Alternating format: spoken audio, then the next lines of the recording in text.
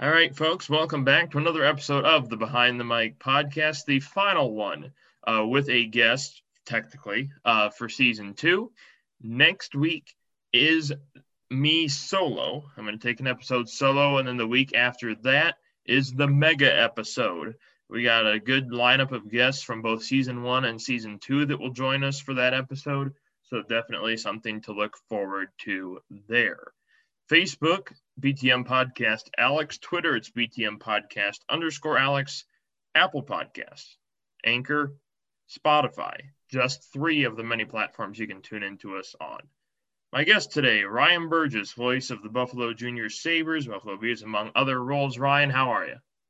Not too bad. It's actually funny you mentioned the Buttes because today is the 5-year anniversary of the very first NWHL games, and Huh, mine was one of them. nice. So I want to start off with this.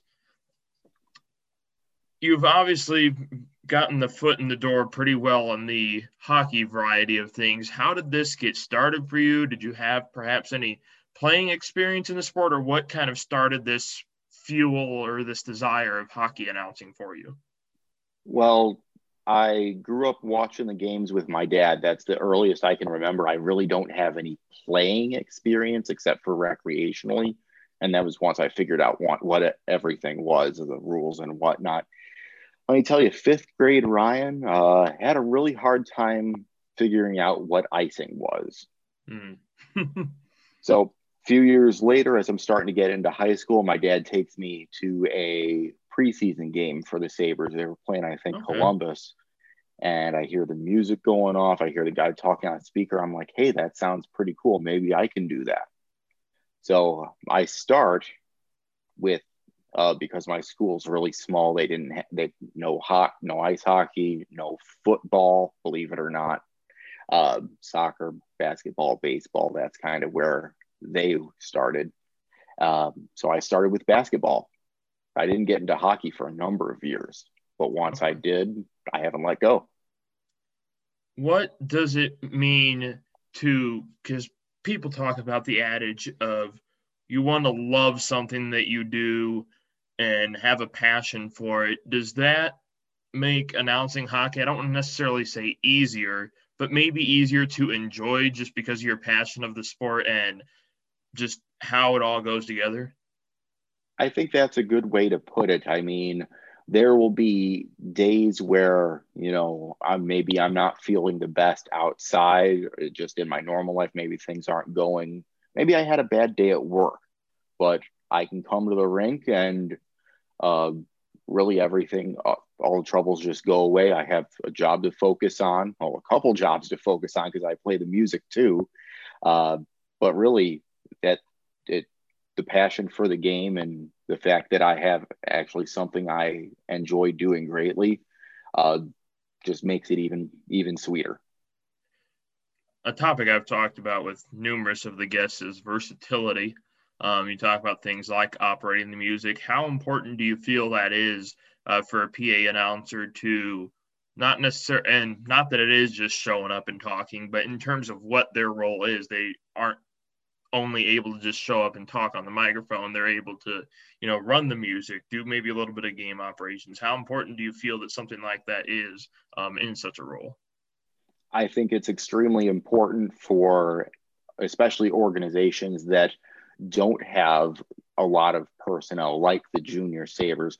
I actually started with them running the video broadcast for hockey TV that included lugging the cases up and down, setting the equipment up, running the camera, breaking it all down, and putting it back. I did that for a year before I slid over to the public address position. So it is extremely important to be versatile. And I mean, to this day, Hockey TV still calls me. That's my phone in case it didn't get picked up by the camera here. Hockey TV still calls me whenever there's a broadcast issue. Now, what does that mean? Those past roles that you've had, maybe not necessarily directly relevant to public address, how important are those building blocks to have in terms of looking back on your career in the world of sports and really just from a personal perspective of, maybe you miss those times, but you're also happy you're in the position you're in right now?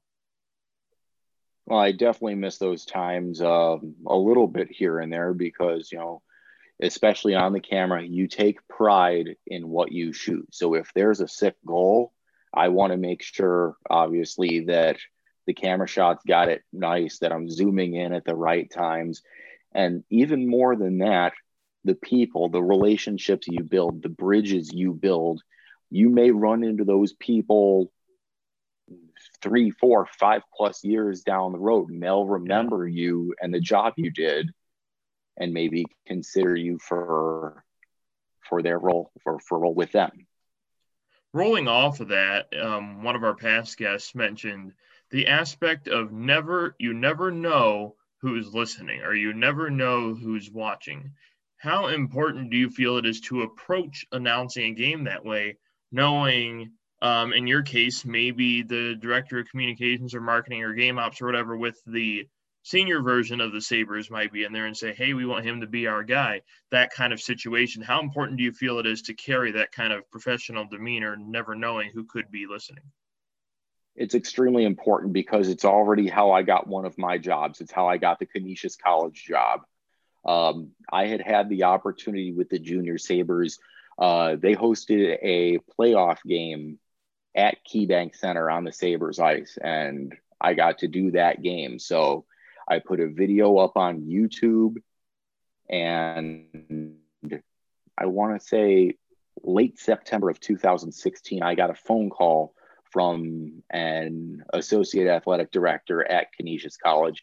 I got my phone number from the folks at Harbor Center, which is the main venue where I work. Found this video on YouTube, offered me the job.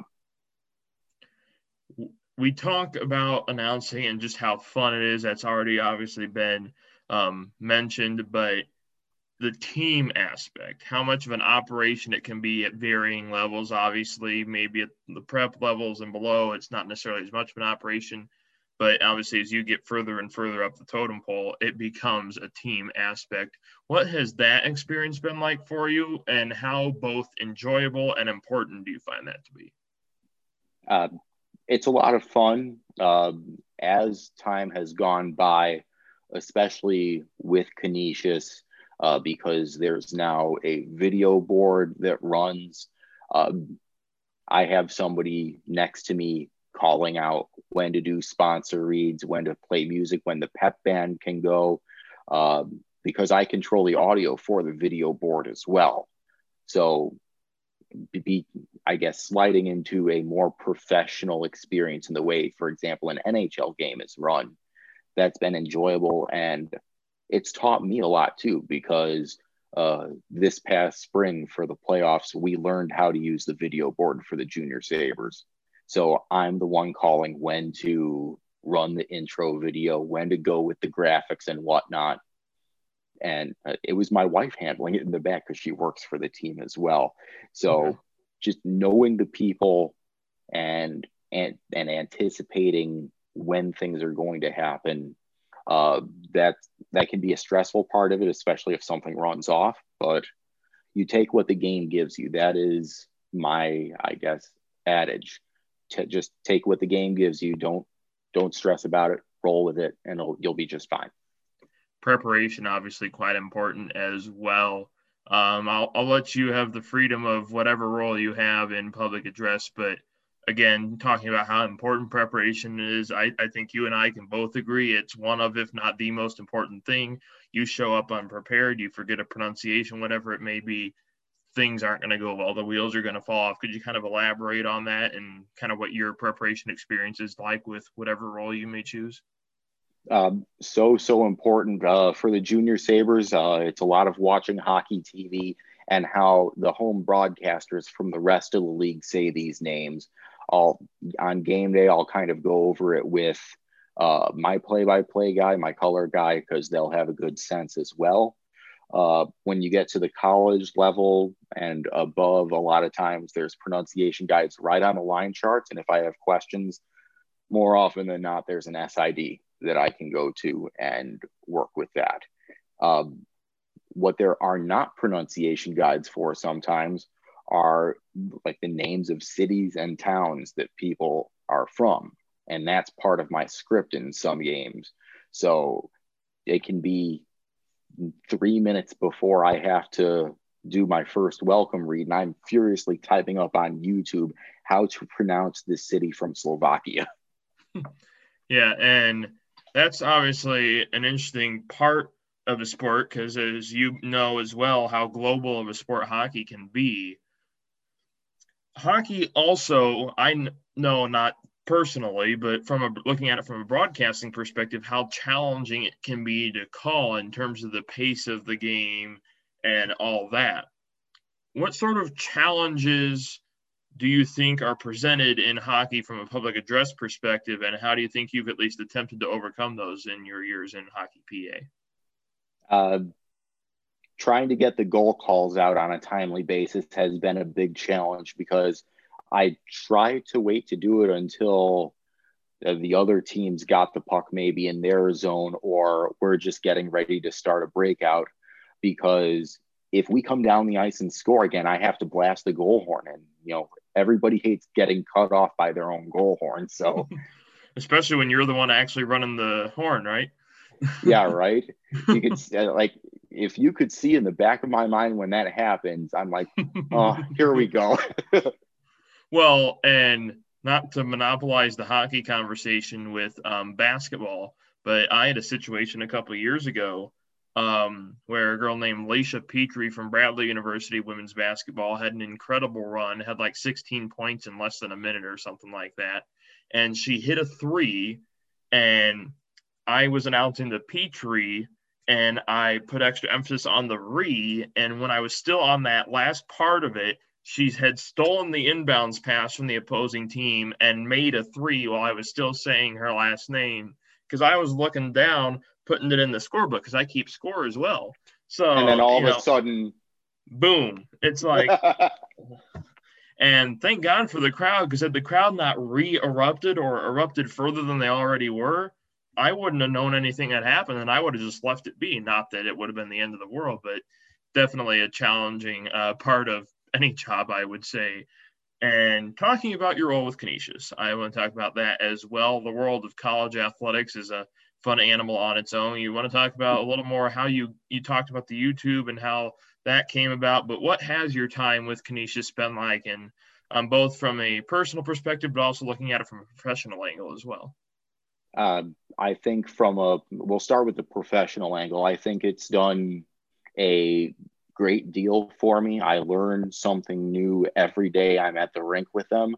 The pregame protocol is pretty set in stone, but depending on what you have with the pep band and whether or not they show up, every game's an adventure. I mean, it can be a conference game, like saying have Niagara in the building. It can be a non-conference game like Clarkson or even North Dakota, which we had a couple of years ago and swept them, by the way. So very, very enhancing as far as professional goes, because you'll have players on the other team that are already NHL draft picks. I got a lot of that with North Dakota. You meet new people as well. So that's fantastic. Personally, just because Canisius, when I started, had a lot of my Junior Sabres alumni, including one who's now playing in the AHL. One made it to the NHL. He was drafted by Chicago and was just traded to Colorado yesterday. So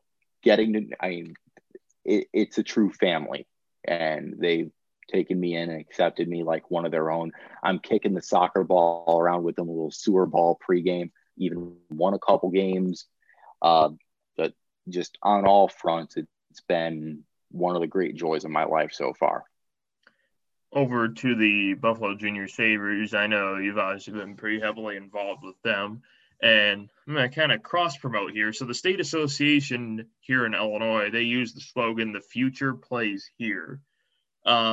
What has it been like having the chair for the Junior Sabres and kind of seeing what bigger and better things come from them, but then also the product on the ice, putting aside what the future may hold for them? Well, when I first started with the Junior Sabres, this was September of 2012. We were a single team organization owned and really operated by the Sabres Alumni Association. Guys like Larry Playfair were our president. Michael Pekka was the head coach and general manager. So you can imagine me looking across the ice and seeing a guy that I watched damn near win a Stanley Cup for us in 99. I better not mess up, right? yeah, right. Don't mess up. As time moved on, in 2015, we moved into Harbor Center, the brand new complex downtown, and we added a bunch of new teams, starting from age 9 and under, all the way up to 20 and under.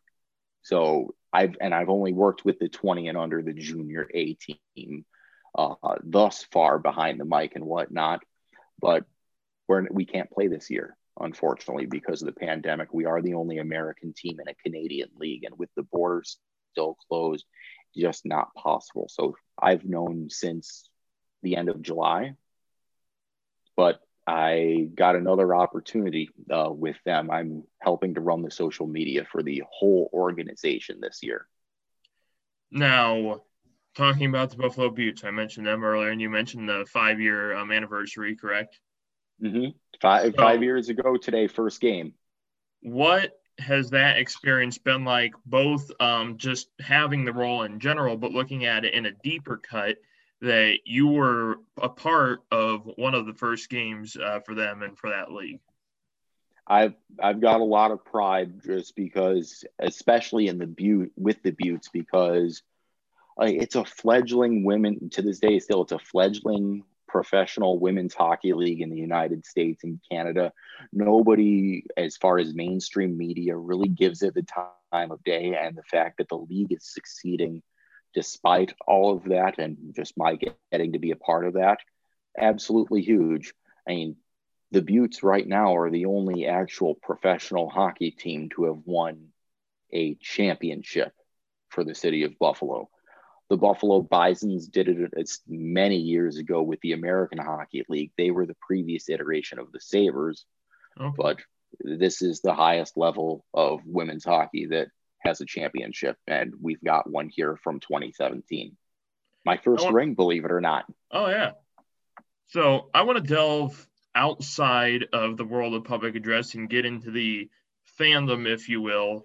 The Toronto Blue Jays became the honorary Buffalo Blue Jays this year.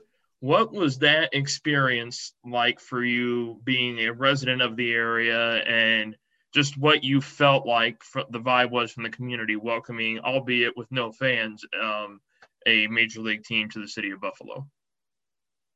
I thought it was well past due. And as I heard that, Ottawa told the Blue Jays, no, you can't play home games in Toronto. I'm like, oh, Buffalo's the logical choice. You can't go to Florida because it's a blasted COVID hotspot. But they look at Pittsburgh and they look at Baltimore, and when the Commonwealth of Pennsylvania and the state of Maryland both say no, then you finally start to think, well, this might happen. I mean, it was an absolute dream come true for the Rich family, the owners of the Bisons. For those of you who don't know, in the early 90s, Buffalo was one of the finalists for a Major League Baseball team, but they lost out to, I think, the Expos and maybe Tampa Bay. You might know that better than me. Yeah, I do remember that kind of looking at that time. I wasn't in this world just yet, but I'm familiar with it pretty well. Now, I'm going to break a minor rule here. You said not to bring up the Bills.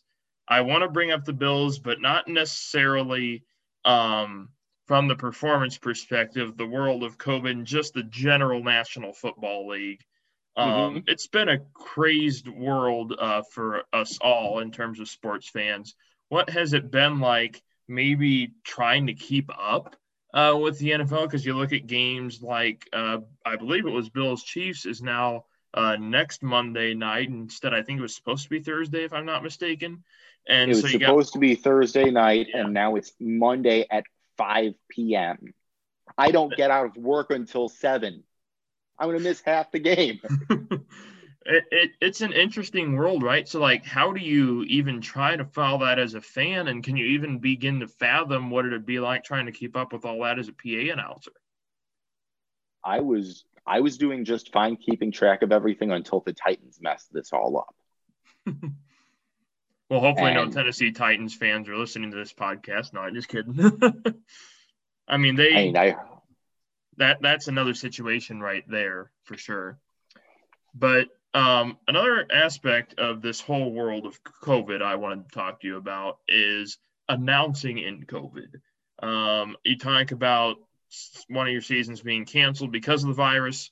What has that time been like for you, and how has this pandemic kind of maybe increased the appreciation for all the roles you have, talking about things like the never take it for granted, or athletes talking about wanting to play every game like it's your last, because you never know. We might have this game successfully, but then maybe a test comes out of here somewhere and, the season's blown up, that kind of thing. So do you think this pandemic has kind of increased that appreciation for the roles that you get to have on a game by game basis? Without a doubt, a couple of weeks ago, I actually went down to the rink and was able to get in to shoot some video for a Junior Sabres draft preview. Just some B-roll kind of footage, things like that. But that was my first time stepping foot in the rink since March 8th. And Canisius was practicing. So I did the video that I needed to take. And then I just kind of went up to my perch where I do games. And I just kind of stood there for 20 minutes or so and took it in. And then when I had to leave and go down to my car, it's a little emotional. I'm not going to lie. What do you think? Well, if I'm not mistaken, you have or have not been able to be on a mic since the pandemic, correct? You said that March 8th date was your last? October 2nd, my sister got married and she had me DJ. That is my first live event since March 8th. Looking at whether it be the Junior Sabres, the Buttes, Canisius, etc., that first sporting event the first sporting event period might come first before a sporting event with fans. That being said, that first sporting event with fans since the pandemic, what do you think that will be like for you from the perspective of the PA chair, kind of hearing those natural, as much as the artificial crowd noise, the sporting events may be trying to make it seem as real as possible. I'm sure that'll be a special feeling, that first sporting event with fans, right? I think so. It'll just, there will be like, and the best way I can describe it is kind of an electric current, just because everybody will be so happy to return to some kind of normalcy, something that they're used to doing that they haven't been able to do for a while. I think my job in game presentation gets even more important without fans, because there's no energy coming from them. There's no energy coming from the stands.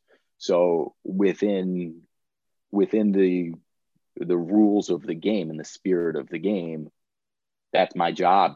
So it has to come from somewhere, and why not me? I close by asking a question. If you've caught any of the other episodes, you probably know where I'm going with this. What do you feel is the best and or favorite part of your job?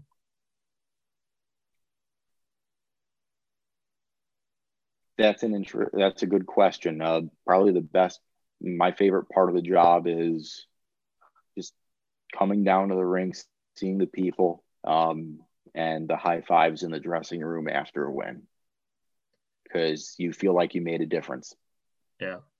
And before we let Ryan go, another reminder, next week I take it solo, and then scheduled to be released October 28th, as I look at my calendar, is the mega episode. We've got multiple guests from both sides of season 1 and season 2 that will join a roundtable Q&A discussion that you will definitely not want to miss. I selfishly obviously want to mention, don't forget my episode 2. Basically, these 2 episodes, for those that are listening, will kind of be structured as a little bit of a going away. Because for those of you that haven't seen on our social media, we are going on a little bit of a hiatus until the end of my academic year, once season 2 is complete. Facebook, BTM Podcast Alex. Twitter is BTM Podcast _Alex. Apple Podcasts, Spotify, Anchor, and many more. Today, we say so long to Ryan Burgess. Ryan, thank you so much for being part of the podcast. My pleasure. Thank you for having me. Y'all take care of yourselves.